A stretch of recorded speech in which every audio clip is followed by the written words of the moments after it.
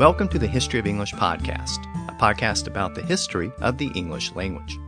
This is episode 50, A Unified Family of English Speakers.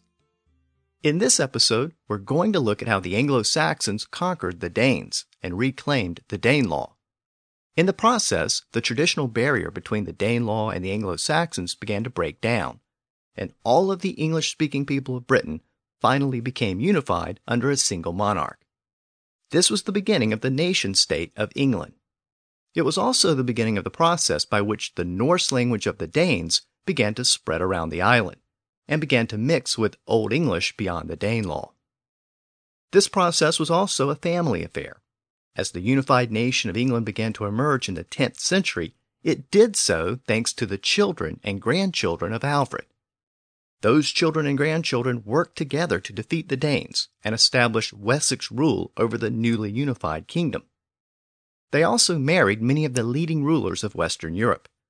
Within a couple of generations after Alfred's death, it was hard to find a territory in England, France, or Germany that didn't have some type of family connection to Alfred.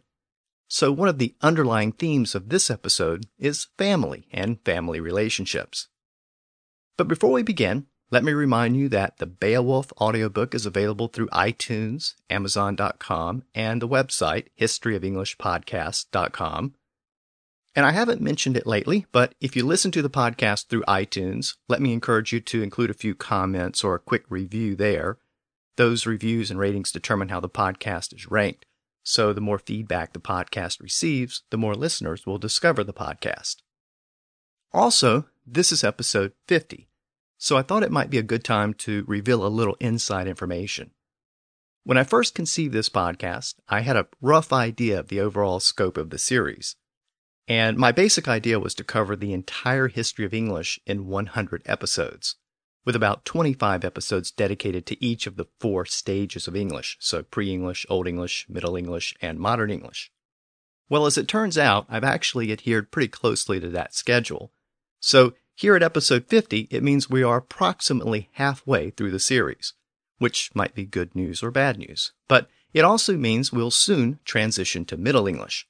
So as we move forward over the next few episodes, I'm going to continue to bring the 3 pieces of Middle English together. We'll continue to focus on Old English, Old Norse, and Old French. And we'll continue to look at events in Britain as well as France. And this time, we'll finally get to the unified nation of England. So let's begin this time by picking up where we left off last time.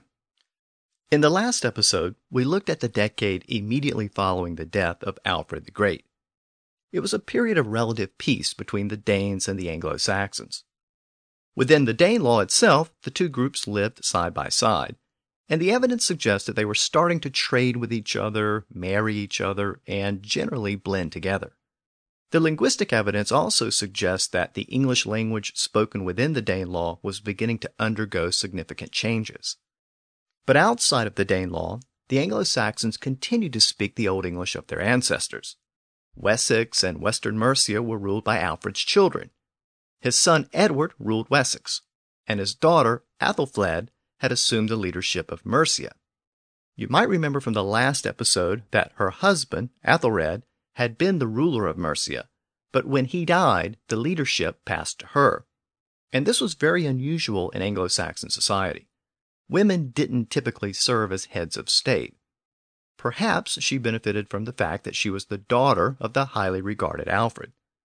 Whatever the circumstances were, the local nobles rallied around her and supported her, and she proved to be a very effective and very powerful leader. And she wasn't just a political leader, she was also a military leader. She became known to history as the Lady of the Mercians, and she was an essential ally to her brother Edward, the King of Wessex. Together, the 2 siblings coordinated the attacks which led to the defeat of the Danes in the southern and central Danelaw. Now, as I noted, one of the underlying themes of this episode is family and family relationships. And since we're talking about siblings, let's take a quick look at our words for siblings. First, we've seen the word sibling before. A sib was a Germanic word for the extended family unit. And a descendant of the family unit was a sibling. Again, we see that ing ending, which was a standard way of indicating that someone or something was from a particular place or family. So, sibling is a native Old English word. And traditionally, it just meant a relative, any descendant of the sib. So it could refer to a niece or a nephew or a cousin. And this was actually a bit of a surprise to me, but according to my research, the term wasn't restricted to brothers and sisters until the early 1900s. Speaking of brothers and sisters, those are also very old words. The word brother is an Old English word with Germanic and Indo-European roots. We've seen before that the Indo-European B sound shifted to an F sound in a lot of Latin words. And in the case of the original Indo-European word for brother, it ultimately produced the Latin-derived words fraternal, fraternity, and fraternize. But brother is the native Old English word. But what about sister? Well, it was a word which existed in both Old English and Old Norse. But the modern word sister actually resembles the Norse word more than the English word. The English word was søster, and the Norse word was syster. Since the modern word sister more closely resembles the Norse word, a lot of linguists consider sister to be a borrowing from the Vikings. And if that's true, then we once again see a Norse word borrowed into the core vocabulary of English. But again, both versions of the word sister were so similar that it's difficult to say that it came exclusively from either English or Norse. So let's turn our attention back to the brother and sister pair who ruled Anglo-Saxon Britain in the early 10th century. With respect to the two siblings, Edward and Athelflaed, there's another interesting family connection. Edward's oldest son was named Athelstan, and is going to become very important in the later part of this episode. In fact, he'll become the first king of a unified English nation. But the circumstances surrounding his birth are a little uncertain. His mother may or may not have been married to his father, Edward. He was actually born while his grandfather Alfred was still alive, so his father Edward wasn't the king yet. The surviving sources indicate that Edward did get married or remarried at a later date. And in fact, he was later married twice. And both of Edward's later wives were designated as queen. But Athelstan's mother never had that designation. And more importantly, when Edward got married to one of his later queens, young Athelstan was sent packing. It appears that Athelstan's stepmother wasn't interested in having him around, so he was sent to live with his father's sister, Athelflaed, in Mercia, and he was raised there by his aunt. So even though he was born into the West Saxon noble family, he was actually brought up in Mercia. His education was Mercian, and in fact he's believed to be the first English king who was literate from childhood.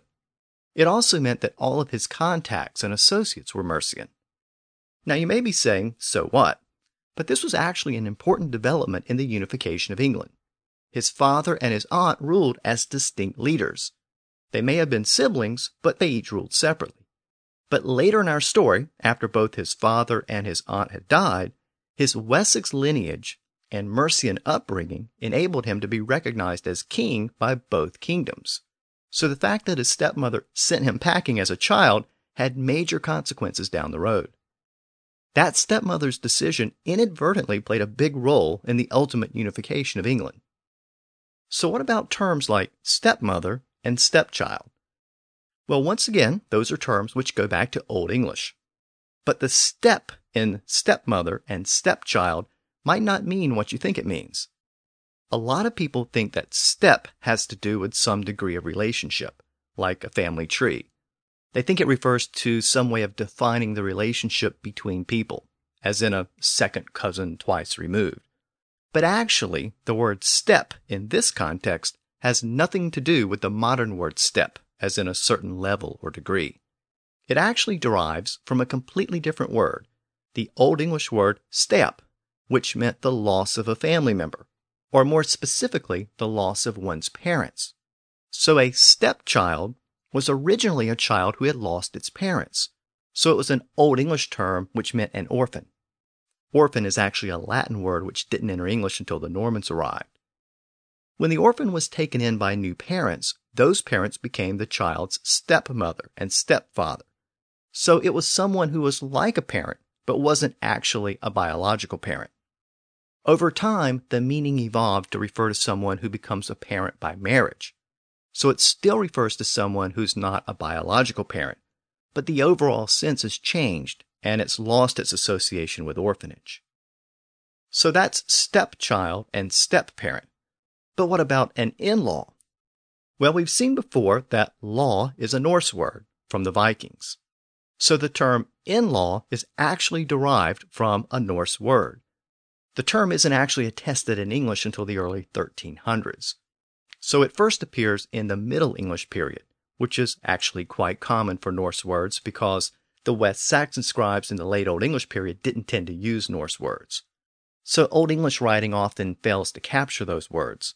But they're suddenly there in the early Middle English period when the Normans began to write down the local vernacular the way it was actually being spoken. So around the year 1300, the word brother-in-law appears in English writing. At the end of the 1300s, the term son-in-law appears in writing for the first time. And in the 1400s, the terms mother-in-law and sister-in-law are attested. It's believed that the term derived from a statement akin to, "He's not my brother in reality, he is my brother-in-law," meaning my brother by marriage. So in-law was originally a prepositional phrase. Over time, it's evolved into a noun, as in, the in-laws are coming to town. Nevertheless, the term in-law is at least partially derived from the Vikings, thanks to the word law.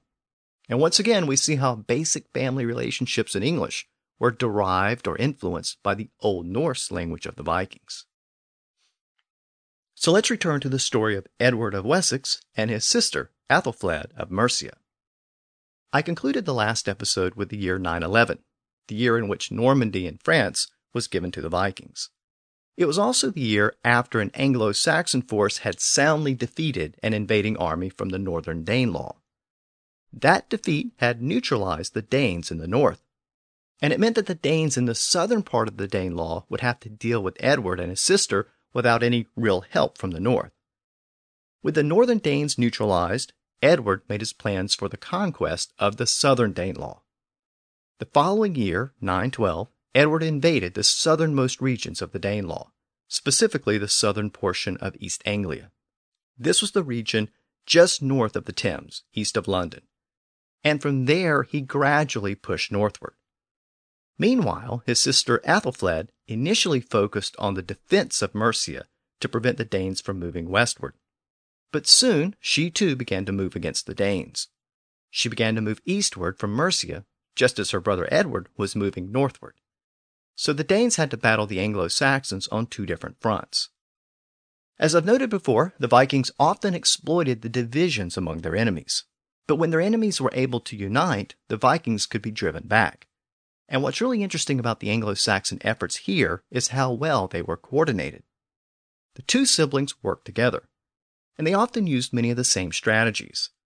Their father, Alfred, had developed a system of fortified burhs, and those burhs were designed as a defensive strategy to protect Wessex from invasion by the Danes. But now, his son and daughter used those burhs as offensive weapons.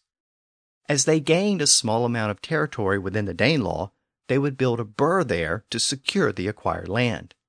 That made it easier for the Anglo-Saxons to consolidate their position, and it prevented the Danes from being able to retake it. They then used those burhs as a base for further excursions deeper into the Danelaw. This was a new strategy, and it was implemented by both Edward and Athelflaed. The two siblings were also aided by the inability of the Danes to organize an effective resistance. It had been about 50 years since the Great Danish Army had arrived in Britain. In the half-century since then, most of those original Vikings had died of old age. Their children and grandchildren now occupied the Danelaw in their place. Meanwhile, new Danish settlers had arrived, and they weren't necessarily looking to fight. They were just looking for a place to settle and raise a family. So the Danes were no longer the fierce warriors of a half-century earlier. They had become farmers and traders, and they had married native Anglo-Saxons. They were more domestic and less warlike, and that made them vulnerable to Anglo-Saxon attacks. Another problem for the Danes is the fact that there was no centralized government in the Danelaw. As we saw last time, the Danelaw was divided into a variety of autonomous and semi-autonomous regions. So the unified Anglo-Saxons were facing the disorganized Danes. And we know that the advantage always went to the unified side. Of course, there were still a lot of Anglo-Saxons within the Danelaw. In fact, the native Anglo-Saxons may have constituted a majority in much of the Danelaw, and the Danes may not have been able to rely upon their loyalty in the battles against their fellow Anglo-Saxons. Another problem for the Danes was the creation of Normandy in northern France. By their nature, the Danish settlers were migratory people. They had moved in looking for land and opportunity. So when the situation turned bad, they tended to do what they always did. They would pack their bags and head elsewhere. And now there was a potential safe haven right across the channel. So it's believed that some of the Danes in the Danelaw fled to Normandy. The Anglo-Saxon Chronicle actually records that one Danish leader submitted to Edward in the year 917 and then sailed off 2 years later to Francia, together with such men as would follow him, and it's presumed that they all went to Normandy. Meanwhile, Edward and Athelflaed were engaged in a more or less constant series of campaigns against the Danes. Interestingly, when Edward conquered a new region, he would allow the Danes in that region to retain their estates and to continue to live according to their Danish laws and customs. So the Danes didn't really have to fight for survival. All they had to do was recognize Edward as their protector and agree to not take up arms against him, and many of them did just that.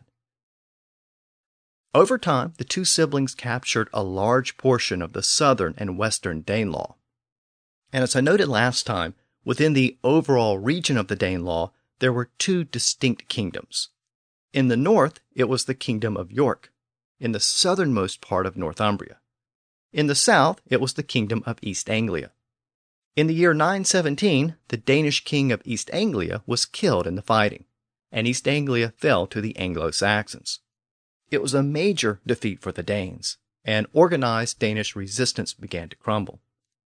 While the Kingdom of East Anglia was under attack by the Anglo-Saxons, the Danish Kingdom of York in the north was being threatened by a new group of Vikings. These new arrivals were Vikings primarily from the Viking Kingdom of Dublin in Ireland. Dublin had been established as a Viking settlement in Ireland, and it appears that most of those Vikings were from Norway. And I'm going to refer to them as the Norwegian Vikings, even though that's probably a bit of a generalization. Other Viking groups may have been mixed in, but those Vikings had spread into northwestern Britain, including the western portions of modern-day Scotland. And over time, they moved eastward, and now they were approaching York. So that means that we have Norwegian Vikings threatening the Danish Vikings in the north. So the Danish leaders of York actually promised to pledge their loyalty to Athelflaed, the Lady of the Mercians. It appears that they were trying to form an alliance with Mercia against the approaching Norwegian Vikings. But before those overtures could be reduced to a formal alliance, Athelflaed died in June of 918. That left her brother Edward as the primary leader of the Anglo-Saxons. With the death of Athelflaed, the future of Mercia was uncertain, so Edward rushed in to secure control of the Mercian kingdom. Within a few months, Edward was recognized by the Mercian nobles as the overlord of Mercia. And for all practical purposes, Wessex and Mercia were now united under Edward's rule. But Edward's rule in Mercia was a little shaky, and there was no guarantee that Mercia would remain unified with Wessex when Edward died. But remember from our earlier discussion that Edward's oldest son, Athelstan, had been raised in Mercia in Athelflaed's court, and that's going to be a very important point when Edward dies. Having defeated the Danes in East Anglia and the southern Danelaw, and now having secured the succession of Mercia, Edward now ruled all of England south of the Humber. So to put it another way, all of England except Northumbria was now under Wessex leadership. And both Edward and the Norwegian Vikings had their sights set on Northumbria. But the Norwegian Vikings got there first in 918, the same year that Athelflaed died. This new group of Vikings moved into York and displaced the Danish rulers there. Unfortunately for Edward, the new Norse Viking kingdom in York prevented him from having the distinction of being called the first King of England. Northumbria remained out of his direct control. Within York, the Viking leader Ragnald became king. These new Vikings minted their own coins, and they engaged in diplomatic relations with the various Celtic kings of northern Britain, including the kings of Scotland, Cumbria, and Strathclyde, all distinct kingdoms during this period. Of course, Edward's powerful kingdom of Wessex was now on the border in the south, so there were lots of groups vying for power in the north. Now, Edward was not content to stay south of the Humber, so he planned an invasion of York. But the new Viking kingdom there had access to a steady supply of fighters and reinforcements from the Viking bases in Ireland, so any invasion of York was going to be a risky venture. Edward probably realized that he risked overextending himself if he invaded the northern kingdoms. He'd claimed a great deal of territory, and there was always the possibility of internal revolts. In fact, just a short time later, Edward had to put down a small rebellion in Mercia. With his sister's death and the Danish threat curtailed, the Mercians were already starting to get restless with Edward's control there. Meanwhile, the leaders of the northern kingdoms knew that any war against Edward would be bloody and would come with a high risk of loss. So before a great battle could be had, a settlement was reached by the respective parties. According to the West Saxon version of the events, as set forth in the Anglo-Saxon Chronicle, the northern kings submitted to Edward in the year 920. The nature of the submission is still a matter of some dispute. So let's take a look at what this entry in the Anglo-Saxon Chronicle actually says. It begins by noting that Edward Yeches to Fater and to Hlavoda was then chosen to be the father and lord. The entry then lists all the kings and peoples in Britain who recognized him as their father and lord. It says he was chosen by Skultukuning and Eil Skultuthead, the Scottish king and all the Scottish people. This is actually the first time in which the Anglo-Saxon Chronicle uses the term Scota or Scots for the people who inhabited that part of the north. The Chronicle then continues the list. And Regnald. This was the Viking king of York, so he too recognized Edward. Reading on, and Ealdulfus Suna, and Adolf's son. That's actually a reference to the son of the Anglo-Saxon king, Adolf. The son's name was Eldred.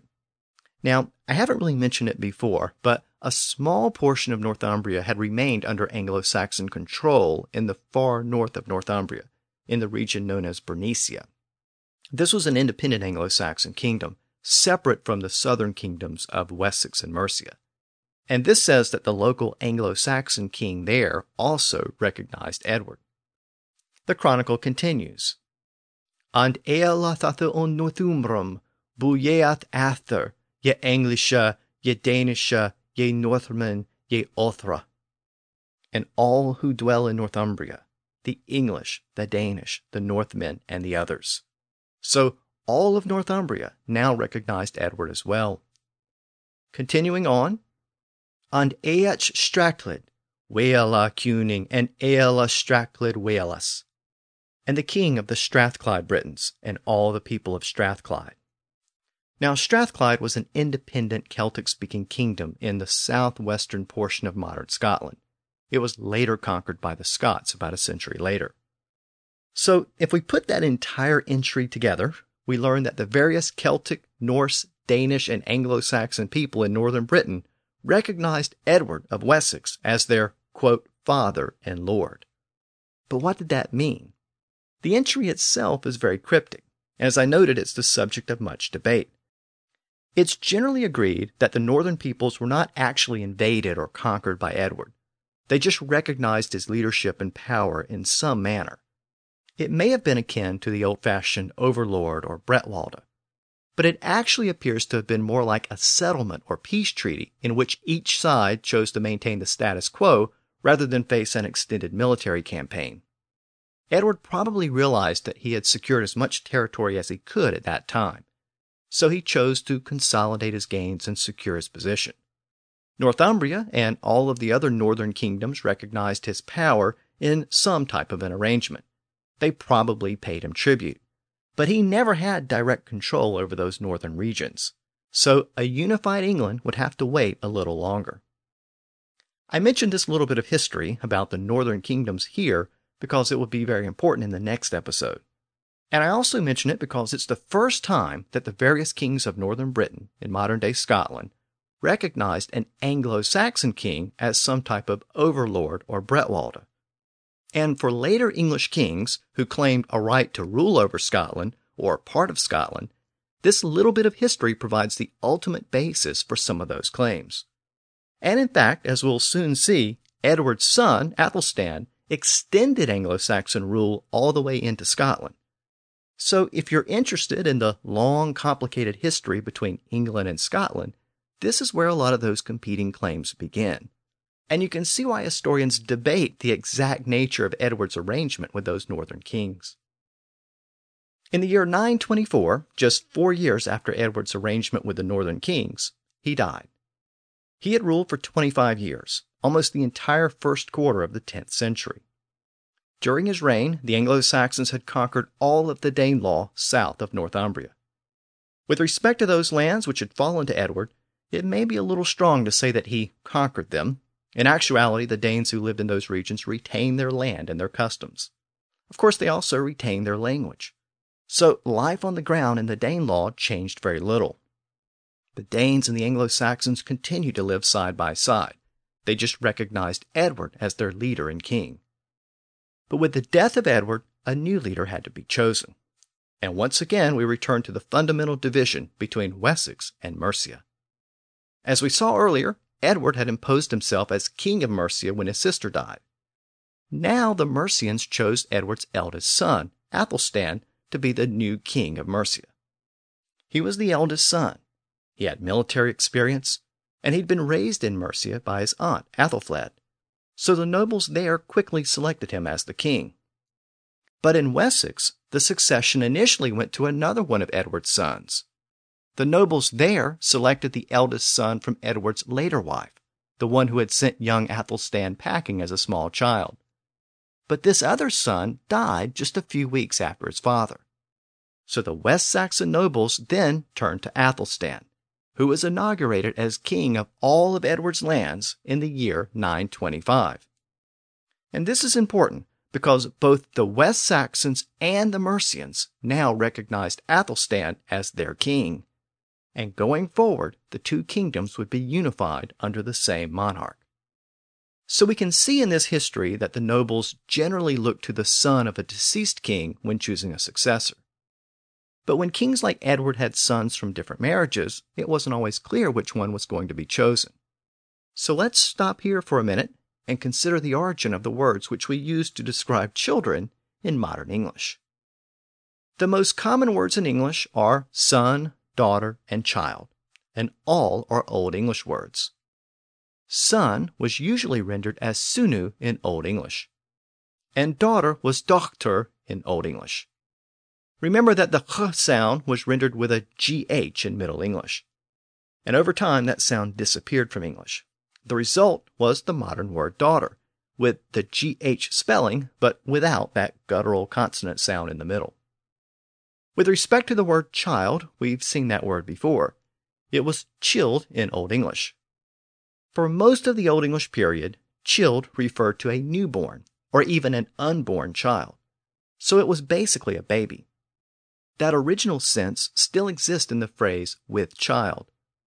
A mother's womb was called a childhamma, a child's home. But to describe a child who was older than a baby, the Anglo-Saxons tended to use the word bairn. This was the more common Germanic term for a child, and it's derived from the same root which gives us the word bear, as in to bear a child or childbearing. And it also gave us the word born. The Anglo-Saxons also sometimes called a child a lutling, literally a littling. And they also created the term offspring, which became offspring, literally one who springs off of someone else. The Anglo-Saxons also sometimes referred to children or offspring with the Old English word brode, which became brood. That term was primarily applied to animals, and it originally referred to a fetus or hatchling, but it was sometimes applied to humans. And even today, when it's applied to humans, it's usually done in a negative or contemptuous manner. That word brood came from an Indo-European root word, which meant to warm or heat something. So it was applied to the process of incubation, so a hen sitting on her eggs. And that's how it became associated with hatchlings, and then offspring in general. And as you might have guessed, brood is cognate with the word breed, which is another variation of that same root word. To breed is to produce offspring. Of course, someone who sits around sulking in a sour mood is sometimes described as brooding. The term originally referred to a chicken sitting on her eggs, but was later used to describe someone sitting around in a bad mood. If you've ever been to a chicken farm, you know that hens who are incubating their eggs can be moody and protective of their eggs. So that sense of an irritable hen sitting on her eggs was applied to people. Of course, another type of warming or heating is the process of cooking, and that same root word produced the words brew, B-R-E-W, and broth. And I mentioned way back in an earlier episode that some linguists believe that this word which produced brew and broth is also the ultimate origin of the word bride. They believe that bride originally meant a brewer, and if that etymology is correct, it means that bride and brood are both cognate. And I should note that the process of heating in an oven produced the English word bread, and the Latin version of that root word produced the French word braise. So braise, brew, broth, and bread are all cognate with brood and breed because all of those words had to do with warming or incubating something. So those were the common Old English or Anglo-Saxon words for children. But the Vikings brought a couple of additional terms. The Vikings called a young goat a keith. That word passed into English, probably within the Danelaw. Of course, keith became kid in English, and by the late 1500s it was being used as a slang word for a child. The use became so widespread that it entered the general language as a term for a child in the 1800s. The Vikings also brought the word frio. It meant a seed, offspring, or child. And some etymologies, including the Oxford English Dictionary, cite this Norse word frio as the original version of fry, as in small fry, meaning a child. I should note, though, that French had a very similar word which meant a young fish, and some etymologies cite that French word as the origin of small fry. But again, the Oxford English Dictionary goes with the Norse word. By the way, the word fry, as in a type of cooking, comes from a completely different French word. And speaking of children and Vikings, we can thank the Vikings for the distinction between the words raise and rear with respect to bringing up children. The Old English word was rear, but the Vikings brought the word raise. Both words are cognate, but it gave English two different words to describe the process of bringing up a child. Early on, English didn't use the Norse word raise for this purpose, though. Raise had a more literal sense of making something higher, so it was eventually applied to the process of growing crops, because plants would rise or grow over time. So you might speak of raising a particular crop. But in the 1700s, in the American South, that construction was extended to animals. So it became common to speak about raising pigs or cows or other livestock. And from there, it was applied to humans. So you might raise a child. Now that construction was bitterly opposed by grammarians in the northern part of the United States. And even today, people who are very particular about their English will argue that you rear children, you don't raise them. But despite the protest, it's now generally acceptable to use the Norse word raise with respect to children, especially in American English. But you can see how rules of so-called proper English are really just a product of history and the state of the language when many of those rules were adopted in the 1700s and 1800s.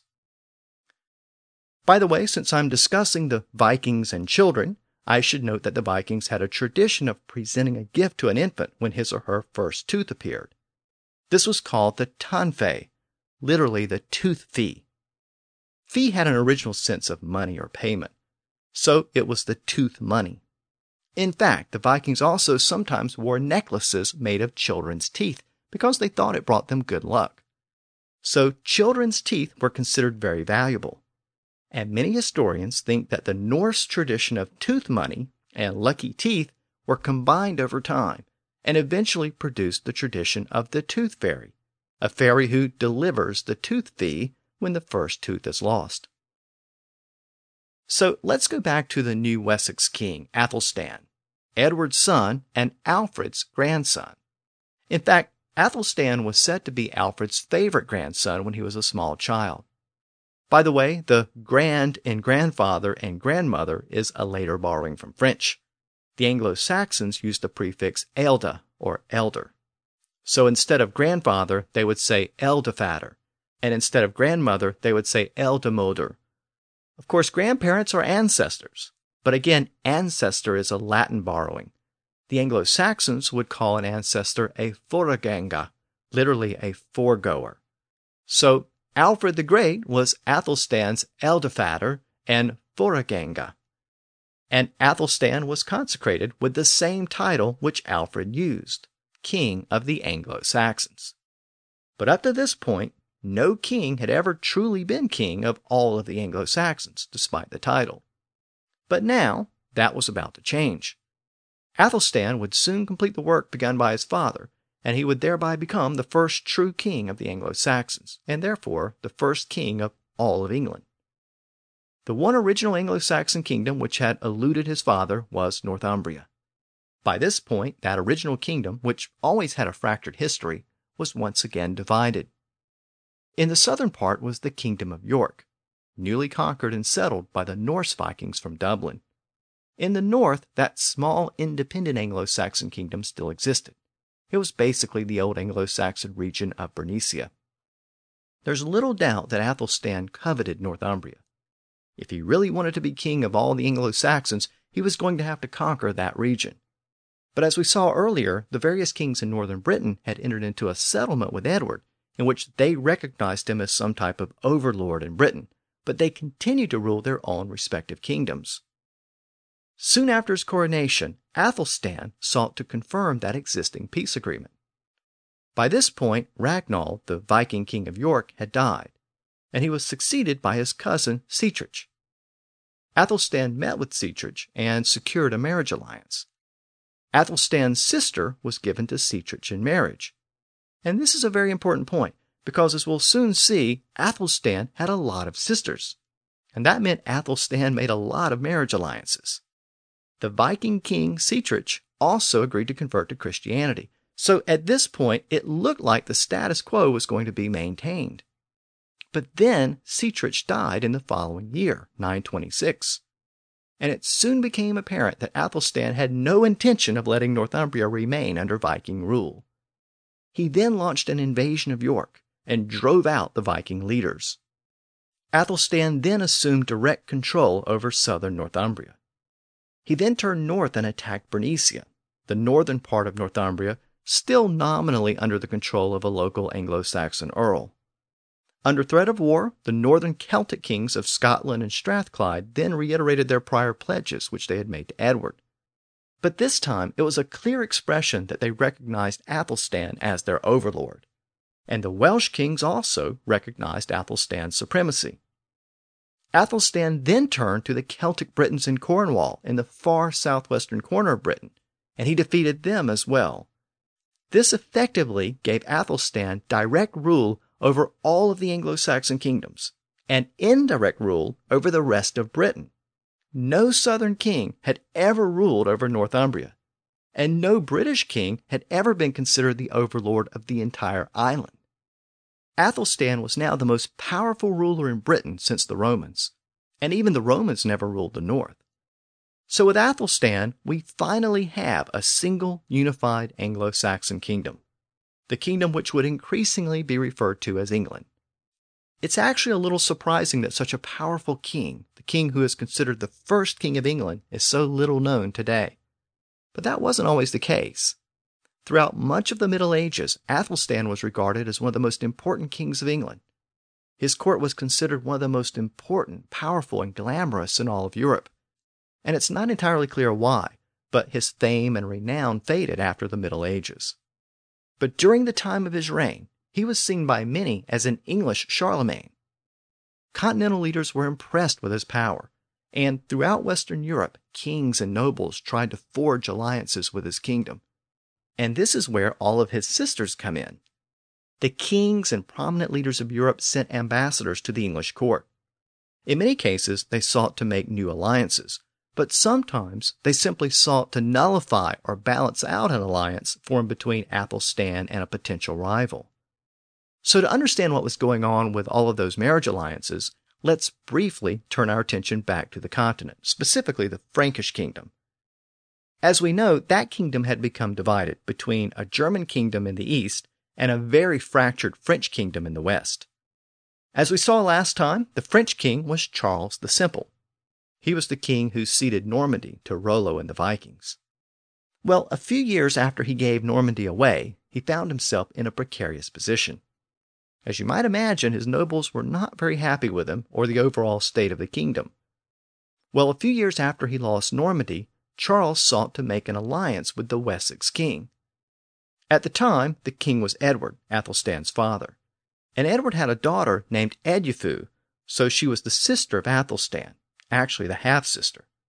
So in 919, Edfu married Charles the Simple. And that marriage helped to seal an alliance between the Wessex king and the French king. But after the loss of Normandy, Charles had to deal with internal threats from his rivals. His biggest rivals were the relatives of the prior king, Odo.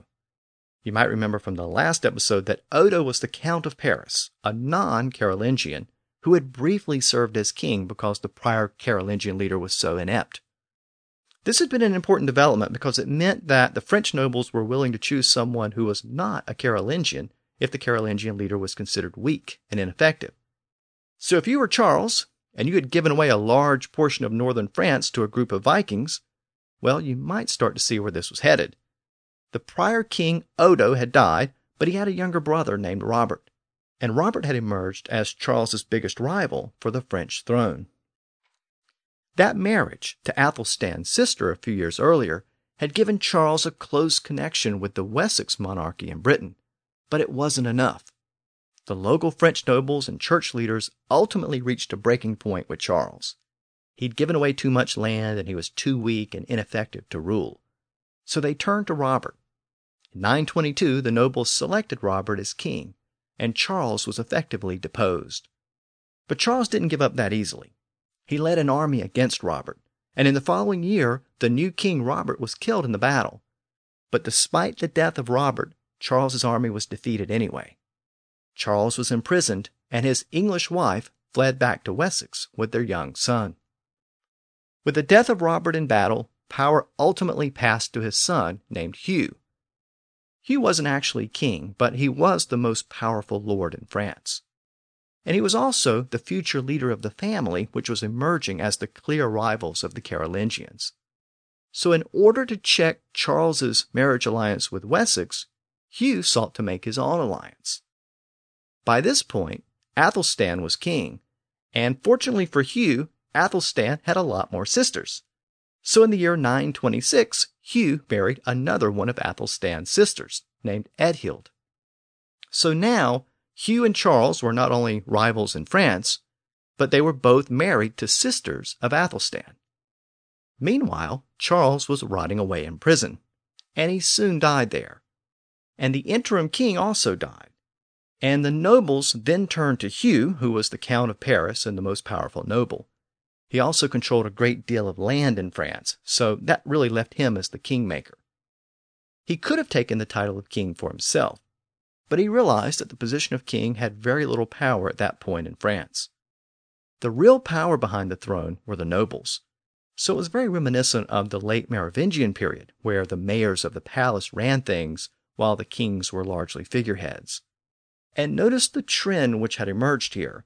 Whereas England had become unified under a strong king, Athelstan, France had become fractured into various regions with a very weakened king. So Hugh elected to remain as the power behind the French throne. All he needed was a puppet to be the king, and that puppet was living in England. Charles the Simple's wife and son had fled back to Wessex. Remember, she was Athelstan's sister, and the son's name was Louis. Now, if you follow these marriages, you start to realize how incestuous this was becoming. Louis's father was the deposed king, Charles the Simple. His uncle was Athelstan, the first king of England. And now, thanks to that second marriage alliance, his other uncle was Hugh, the most powerful noble in France. So all of those connections meant that Louis was now the common link between all of those powerful leaders. So back in France, Hugh decided that Louis would be the best person to serve as the new king. Athelstan would likely approve, and Hugh could oversee and manage his young nephew upon his return to France. So Hugh sent ambassadors to Athelstan, and it was agreed by all the parties that Louis would return to France to be the king, and he became Louis IV of France. And that really illustrates the importance which continental rulers placed on maintaining good relations with Athelstan. So now Athelstan was the uncle of the French king, Louis, and he was the brother-in-law of Hugh, the most important noble in France and the real power behind the throne. And I'm going to leave the history of France right there for now. But we've established the theme which will continue in France over the next few decades. The Carolingians now had a rival ruling family, and Hugh's son, also named Hugh, would soon become king and put a permanent end to the Carolingian rule there. So that was France. But keep in mind that the French kings also had to deal with the rival kingdom in the east in modern-day Germany. And as I noted last time, when the Carolingians died out there, a Saxon named Henry the Fowler had emerged as the leader of that region. His son was Otto, who would eventually become Otto the Great, and Otto's reign marks the effective beginning of the Holy Roman Empire in the east. Well, at this point, Otto was still a young man, not yet king or emperor, and his father Henry noticed that the two most important leaders in the west were now allied with Athelstan. So Henry thought it might be a good idea to get in on some of that action. And as it turned out, Athelstan had more sisters. So in 928, Henry married his son Otto to another sister of Athelstan, named Edith. So now Athelstan was also brother-in-law to the heir of Germany and the future Holy Roman Emperor. And that marriage actually reopened certain links between the Anglo-Saxons and the Old Saxons in Germany, including, as we'll see in the next episode, the arrival of clerics from northern Germany. I should also note here that another sister of Athelstan married the King of Burgundy. So this network of marriage alliances only served to increase Athelstan's role and prestige. Now, I wanted to go through that exercise for a couple of reasons. First, I wanted to bring you up to date on the developments on the continent. But more importantly, I wanted you to see the high regard in which Athelstan was held at the time. All of the leading figures in France and Germany sought to form alliances with him by marrying one of his sisters. I discussed the importance of marriage alliances back in episode 38, and those alliances continue to be a very important feature of diplomacy in the Middle Ages. So let me digress here and make a couple of notes about marriage relationships. Back in episode 38, I reviewed the history of certain terms related to marriages and weddings. But here, I want to focus on specific family relationships, like husband and wife. And back in that earlier episode, I discussed the word wife, but I didn't really discuss the word husband. And that's because husband isn't actually attested until around this time in the history of English, in the period shortly after the Vikings arrived. And that's because husband is actually a Viking word. It's actually one of the earliest attested Norse words in the surviving English text. Since the West Saxon scribes used the term, it means that it spread very quickly beyond the Danelaw into Wessex. As I've noted before, marriages were part of the process by which Norse words entered English. As Danes and Anglo-Saxons began to marry each other, Norse words began to pass to Anglo-Saxon spouses, and then pass on to their children. So it isn't really surprising to find Norse words among our most basic marriage terms. In fact, husband is one of those core terms which a language doesn't usually borrow from another language.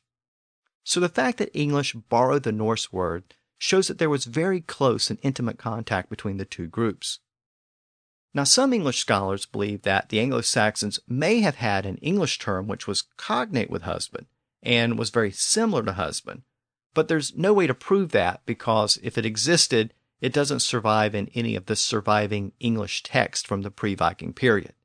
And those scholars even acknowledge that our modern word husband is a Viking word, not an English word. Husband is, of course, a compound word. The original Old Norse word was husbondi. The first part of that compound is easy. It's hus, the original version of the word house. That word was the same in Old Norse and Old English. But when we get to the second part of that compound word, things get a little more complicated. The word was bondi. In Old Norse, that word meant someone in possession of a piece of property or land. So it was a word which meant a freeholder, a peasant, or a dweller. So a husbondi was a person who was in possession of a house, or who dwelled in a house. So it was a house dweller. But it really meant the master of the house. And to understand this, we have to look a little closer at the term bondi. The word bondi was derived from an Indo-European root word, which meant to be, to exist, to come into being, or to dwell. In other words, to exist at a particular place. And that original Indo-European root word actually gave us the word be, as in to be or not to be. So that makes the word be cognate with husband. That original Indo-European word did pass into Old English. Within English, the sense of the word as dwell produced the Old English word bur, which meant a dwelling, hut, or room. And we still have that word, bur, in the word neighbor, which was literally a near bur, or a nigh bur, and it meant one who dwells nearby. The same Indo-European word also produced an English word used to describe the process of constructing a dwelling. That word was build. Again, another Old English word. So be, build, and neighbor are all cognate English words. But that original Indo-European word also passed into the Norse language of the Scandinavians. It became bondi there, meaning a dweller, or more generally one who lives in a particular house or on a particular piece of land. As I noted earlier, the Vikings brought that word with them to the Danelaw. In its sense as a dweller or possessor, it came to refer to a peasant who owned his own land or home. It could also be used to describe a farmer or a land tiller. But with respect to a house, it was used to mean the master of the house. So bondi could refer to a person in possession of land or a person in possession of a house. So it appears that the word hus or house was stuck on the front of the word when it was being used in relation to a house. And thus the term husbondi was created. And it appeared in later Old English as husbonda. But again, it merely meant the person in charge of the house. It didn't necessarily mean a male spouse.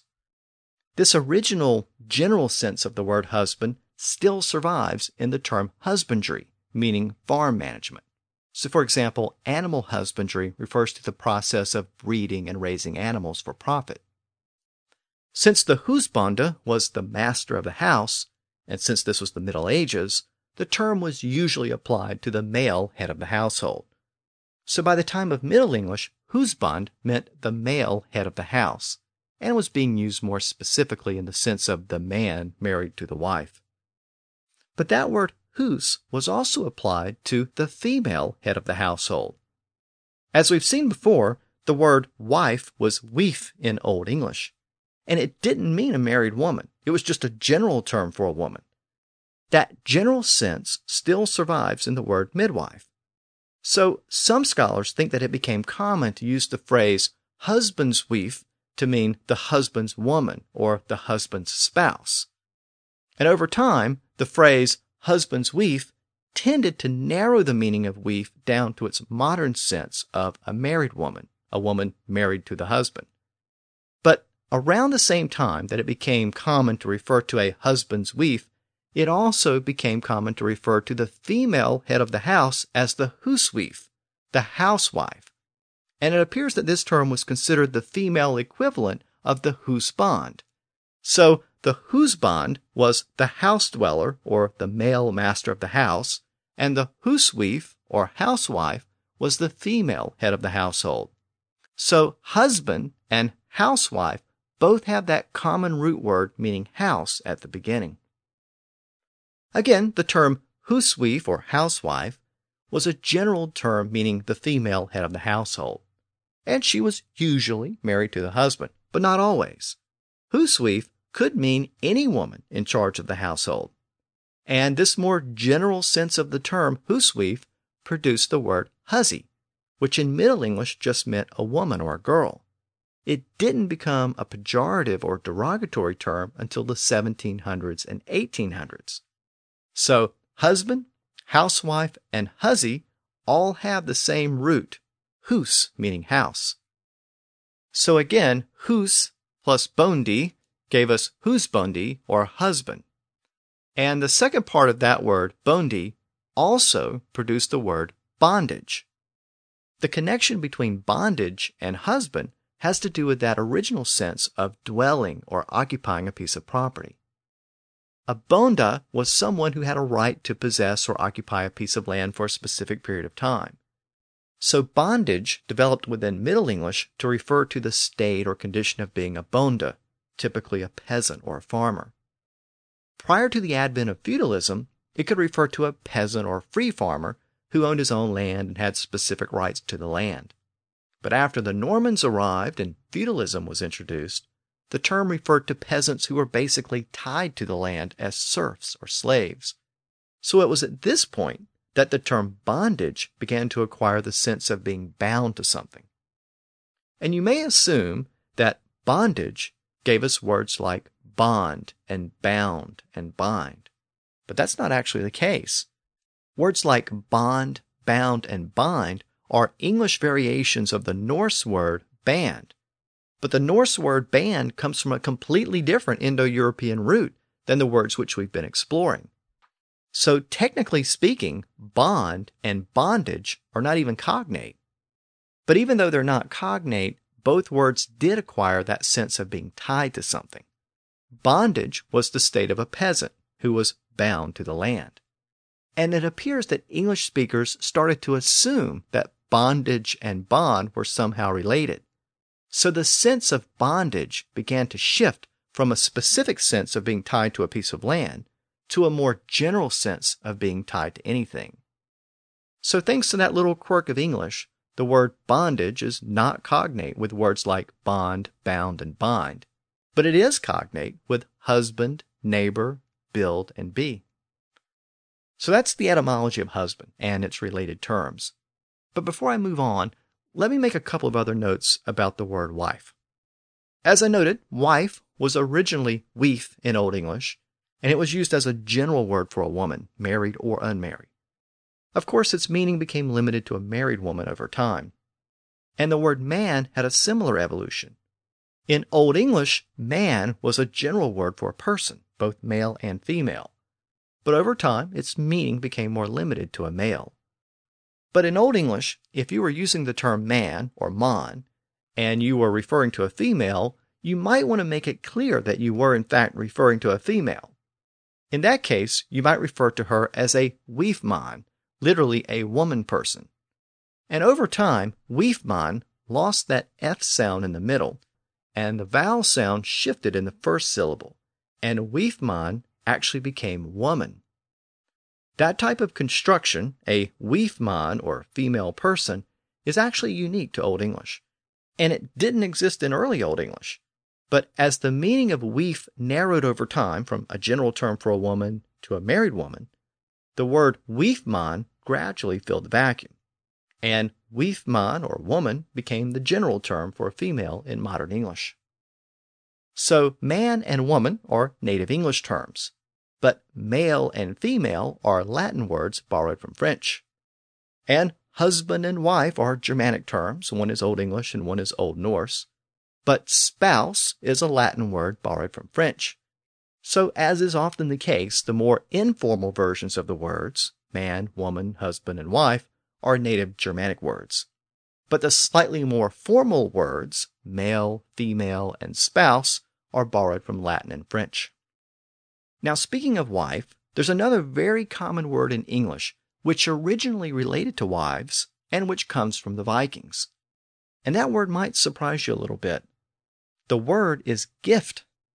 And the history of this word illustrates the subtle and complicated influences of Norse words on modern English. Of course, gift and give are closely related words in modern English. As you might expect, both of those words are cognate. Gift is usually used as the noun form, and give is the verb form. Gift and give can both be traced back to a common Indo-European root word. By the time of the original Germanic language, that Indo-European root word had evolved into distinct noun and verb forms, which were the predecessors of modern-day gift and give. And those words passed into both Old English and Old Norse. The verb form, give, was largely the same in both languages. It was gefa in Old Norse and givan in Old English. And both words basically meant to give or donate in the modern sense of the word, so there's nothing unusual about any of that. But with respect to the noun form, gift, things get a bit more complicated. The word became gift in Old Norse, and it had the general sense of a present or something given. And that's the word which we still have today. Gift is the Old Norse word, which still has a general sense of something given.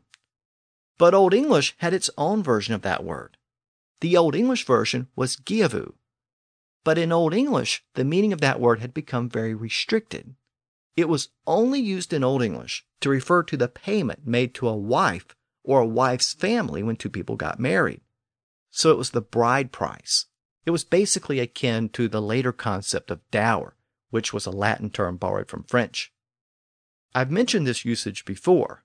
Back when I discussed marriage terms, I mentioned that the payment was usually made on the morning after the marriage was consummated, and so it was sometimes called the morgengifu, the morning gift.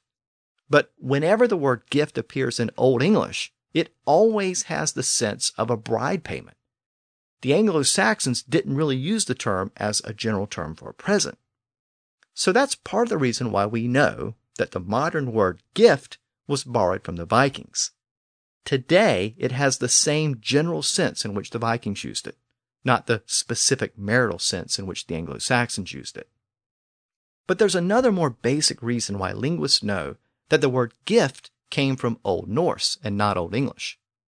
And in fact, they know that the modern word give is also the Norse version, not the original Old English version. So how do they know that gift and give came from the Vikings? Well, the answer lies in the sound changes. And in fact, this is one of the most basic techniques used by linguists to identify Norse words. As we've seen so many times, the original Germanic G sound, g, shifted to a Y sound in Old English when the sound appeared before the front vowels, specifically E and I. So linguists know with a fair amount of certainty that the English words giavan and giavu were pronounced as yiavan and yiavu by the time of late Old English. Now that's a little difficult to see in Old English text because the West Saxon scribes continued to use the letter G in those words even though the sounds had changed. But as soon as the Normans arrived, the Anglo-Norman scribes got rid of the West Saxon writing conventions. They tended to use French spellings, and they tended to write down words as they were actually pronounced. So if a word with an original hard G sound was now being pronounced with a Y sound, the Norman scribes just wrote it with a Y. And that's how linguists know that the pronunciation of all of those words had changed during that earlier period. Well, when linguists look at Middle English text, they see the words gift and give spelled both ways, sometimes with a G at the beginning and sometimes with a Y at the beginning. For example, Geoffrey Chaucer often used yive, Y-I-V-E, instead of give. And this is where geography becomes important. In the areas of the former Danelaw, the spellings tended to be with the Norse G, indicating that the word was still being pronounced with its Norse g sound. But in the other areas, the letter Y was more common, suggesting that the Old English pronunciation was more common. But today, we don't say yiv and yift, we say give and gift. And that suggests that the Norse version of the words, or at least the Norse pronunciation of the words, won out over time. And I wanted to go through that example because it reveals how modern linguists use sound changes to identify Norse words in English. And it also reveals how they're able to distinguish Norse words from English words. So I want to conclude this episode on that note, because next time we're going to take this concept and explore it a lot further. We'll briefly review the common Old English sound changes which we've seen before, and then we'll see how those sound changes actually help to reveal the large number of Norse words in English.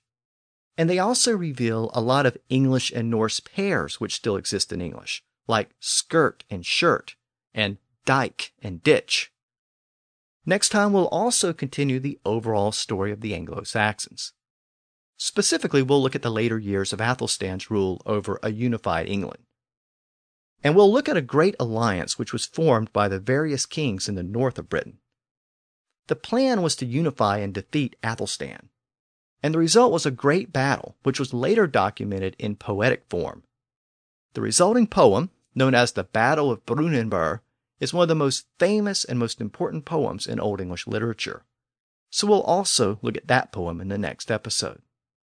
So until then, thanks for listening to the History of English podcast.